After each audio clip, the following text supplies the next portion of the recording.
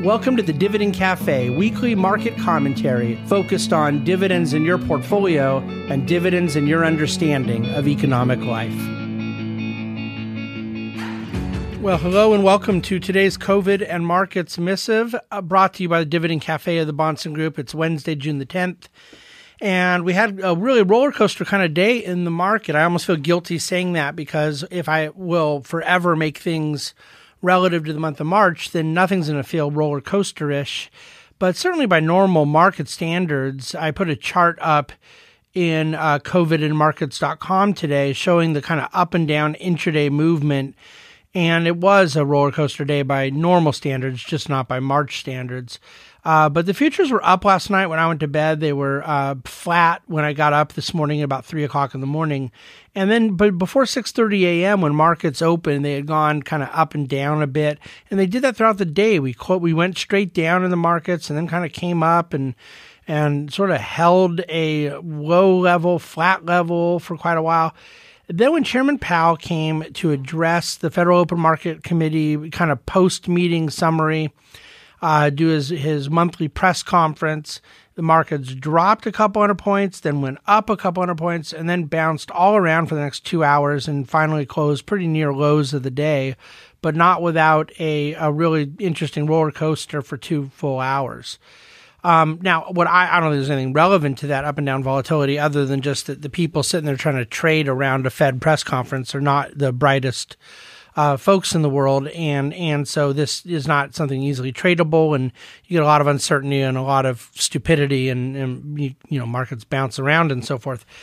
But let's unpack some of the Fed stuff in a moment. For the health data, just quickly, case growth yesterday was less than 1%, and absolute case growth was 18,400, which is down 21% from the same day a week ago. But if you recall, same day a week ago, we had a spike from that Massachusetts reporting anomaly. So still down, but adjusted for normalcy, if such a thing with this data reporting exists, it wasn't quite so significant.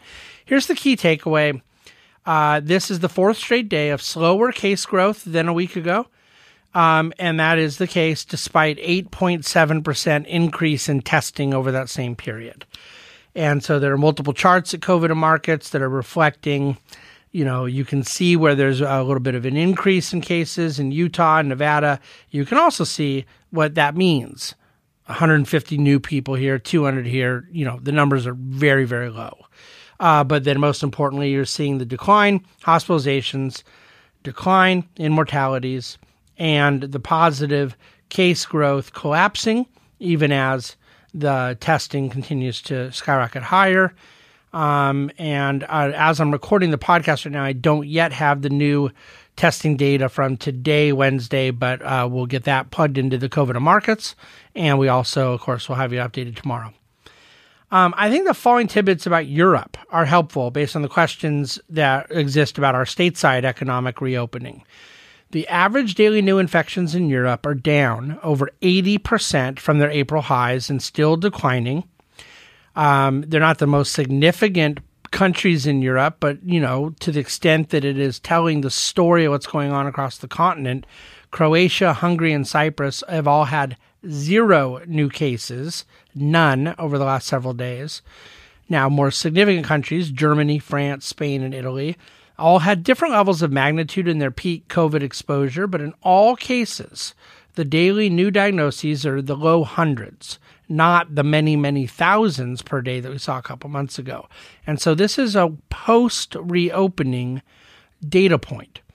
There's no doubt that risks remain, and large events with a super spreader or contagion event should not be dismissed as impossible. I don't know that there's much that can be done about it, but I certainly understand the fact that that risk exists. But the markets believe, and frankly I believe, that they are right about this, that A, the worst of COVID is far behind us, and B, where there are various pockets of resurgence, which we hope to prevent and or mitigate, they will not allow for a second shutdown of the economy. Europe and Asia are providing more and more support for both of those views. By the way, reach out if you're interested in, it's a very high-level read, but the Europe-based study, and there's other reporting out of 23andMe and some other data conclusions from various studies about the role that blood type plays, both in the susceptibility one has to COVID and then the severity of one's COVID one may have. In a nutshell, there seems to be a growing belief that type O blood is particularly protective against COVID, and that there are variations in the ABO gene that really play heavily into one's susceptibility and also the severity that one may get. So I have a copy of medical report that I read this morning. It was a tough read for me, but I'm happy to share that if you email covid@thebahnsengroup.com. Then just in terms of where the health data interacts with the economy, and me using professional sports leagues as an analogy there, Major League Baseball's Players Union has countered the owner's proposal. The Players Union is asking for an 89-game season, slightly higher than what the owners were projecting, which was half of the norm. But then they're demanding contract level pay with pro-rata number of games played. Look, it's a very thin thread right now, holding on to having any Major League Baseball season. This is what I kind of suspected could be the case with their union, but I don't know if this is going to get done or not. We will know in a couple of days, I think.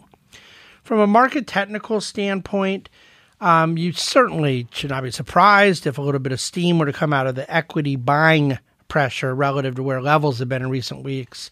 But I will say this, aside from various short-term momentum indicators that technicians clearly care about, it's the fate of credit spreads that I think tells us more about both economic fundamentals, but also risk appetite. Probably more than anything, a technician may be watching on the equity side. The lower the credit spread, the healthier the environment for risk. At various moves higher in spread since the March peak, the highs have consistently been lower than the prior high, and a sort of ceiling was formed in earlier mid-April, around the time the Fed announced the details of their support to the corporate credit market. So if we're about 500 to 550 basis points wide right now over Treasury, I can only say that for me, that represents what I think high yield should always trade at. Like, I think that when it gets to 250 or 350, that's too thin. It doesn't recognize enough risk. So if we were to settle at 500, 550, I think that sounds like a very healthy new normal. But 250, 350 was where we were, before COVID. But the fact of the matter is, back at 900, 800, 1,000 at those high levels in March, April, we're well better off now. That indicates some path of normalcy for equity markets to the extent that it speaks to the overall appetite for risk. I also put a chart, by the way, at covidamarkets.com showing the consumer staples sector relative to the S&P 500, and I'm encouraged to see consumer staples underperforming the S&P. Their level is at a very low mark over the last 9 months relative to the overall market. And the reason I'm happy to see it is it indicates to me that one may not be overpaying to invest new money in the consumer staples sector right now, an area we like a lot, great dividend growth opportunities there, and generally pretty middle-of-the-road risk and reward characteristics. Public policy front, a lot of people speaking these days, panels and committees and things like that. So Secretary Mnuchin and the SBA Administrator Jovita Carranza, and I follow Jovita on Twitter heavily, but have not familiar with seeing our verbal articulations and whatnot. So forgive me for the name pronunciation, but again, just kind of a standard reiteration of the efficacy of the PPP program and their plans for implementation of the new flexibilities that have been signed into law. Labor Secretary Eugene Scalia did come out saying he opposes extending a $600 a week additional federal unemployment supplement. It's set to expire at the end of July, or maybe it's the beginning of July, excuse me. But my point being that it sounds to me like the Trump administration is starting to put some of their heavyweights out to kind of set the table to push back on that extension, which would probably be very good for the unemployment rate to not see that extended and maybe try to address the social aspect in a different way. Then finally, FHFA head Mark Calabria it came out supporting extending the ban on foreclosures and evictions, I think probably just for another month. I can't imagine he was envisioning much longer. But again, the Federal Housing and Finance Authority has done a lot in the last few weeks to try to bring some clarity around that whole issue of mortgage forbearances and what it means to investor pools. Speaking of which, Ben Carson was also asked about that. He's the Secretary of HUD.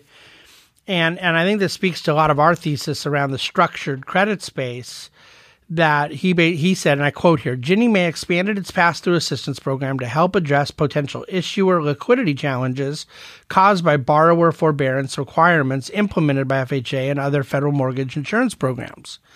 We provide last resort financing to cover the difference between available funds and scheduled payment to mortgage-backed security holders. This timely payment of principal and interest to MBS holders is consistent with Ginnie Mae's guarantee. It's essential to liquidity of our mortgage market, confidence for investors, blah, blah, blah. One of the great reasons we had such a bullish thesis on structured credit a month and a half, 2 months ago, as that space was so dislocated, is that we did believe policymakers would have to address the fact that they left a hole in this part of the market that seems to have been progressively getting filled in more and more. I still think it has more room to go. Speaking of housing, another record week in terms of new mortgage applications, up another 5% versus the week prior. And we're now actually up 13% where we were a year ago. And, that's with a 3-month shutdown of the U.S. economy in between. Average 30-year fixed mortgage right now at a conforming level is 3.38%, pretty near the lows we've ever seen. 8th straight week of increased new purchase activity. Obviously, pent-up demand from the shutdown is part of it, but also the fact that national housing inventory, for sale inventory, is down about 25% from where it was a year ago, providing a lot of firm bid in housing prices. I need to let it go there for now. There's other areas that we cover at covidmarkets.com today. We'll come back at you tomorrow, Thursday, with another COVID Markets, and of course our Dividend Cafe on Friday. Thank you as always for listening. Share this with anyone you please. Have a wonderful evening. The Bahnsen Group is a group of investment professionals registered with Hightower Securities, LLC, member FINRA and SIPC, and with Hightower Advisors, LLC, a registered investment advisor with the SEC. Securities are offered through Hightower Securities, LLC. Advisory services are offered through Hightower Advisors, LLC. This is not an offer to buy or sell securities. No investment process is free of risk. There is no guarantee that the investment process or investment opportunities referenced herein will be profitable. Past performance is not indicative of current or future performance and is not a guarantee. The investment opportunities referenced herein may not be suitable for all investors. All data and information referenced herein are from sources believed to be reliable. Any opinions, news, research, analyses, prices, or other information contained in this research is provided as general market commentary and does not constitute investment advice. The Bahnsen Group and Hightower shall not in any way be liable for claims and make no expressed or implied representations or warranties as to the accuracy or completeness of the data and other information, or for statements or errors contained in or omissions from the obtained data and information referenced herein. The data and information are provided as of the date referenced. Such data and information are subject to change without notice. This document was created for informational purposes only. The opinions expressed are solely those of the Bahnsen Group and do not represent those of Hightower Advisors, LLC, or any of its affiliates. Hightower Advisors do not provide tax or legal advice. This material was not intended or written to be used or presented to any entity as tax advice or tax information. Tax laws vary based on the client's individual circumstances and can change at any time without notice. Clients are urged to consult their tax or legal advisor for any related questions.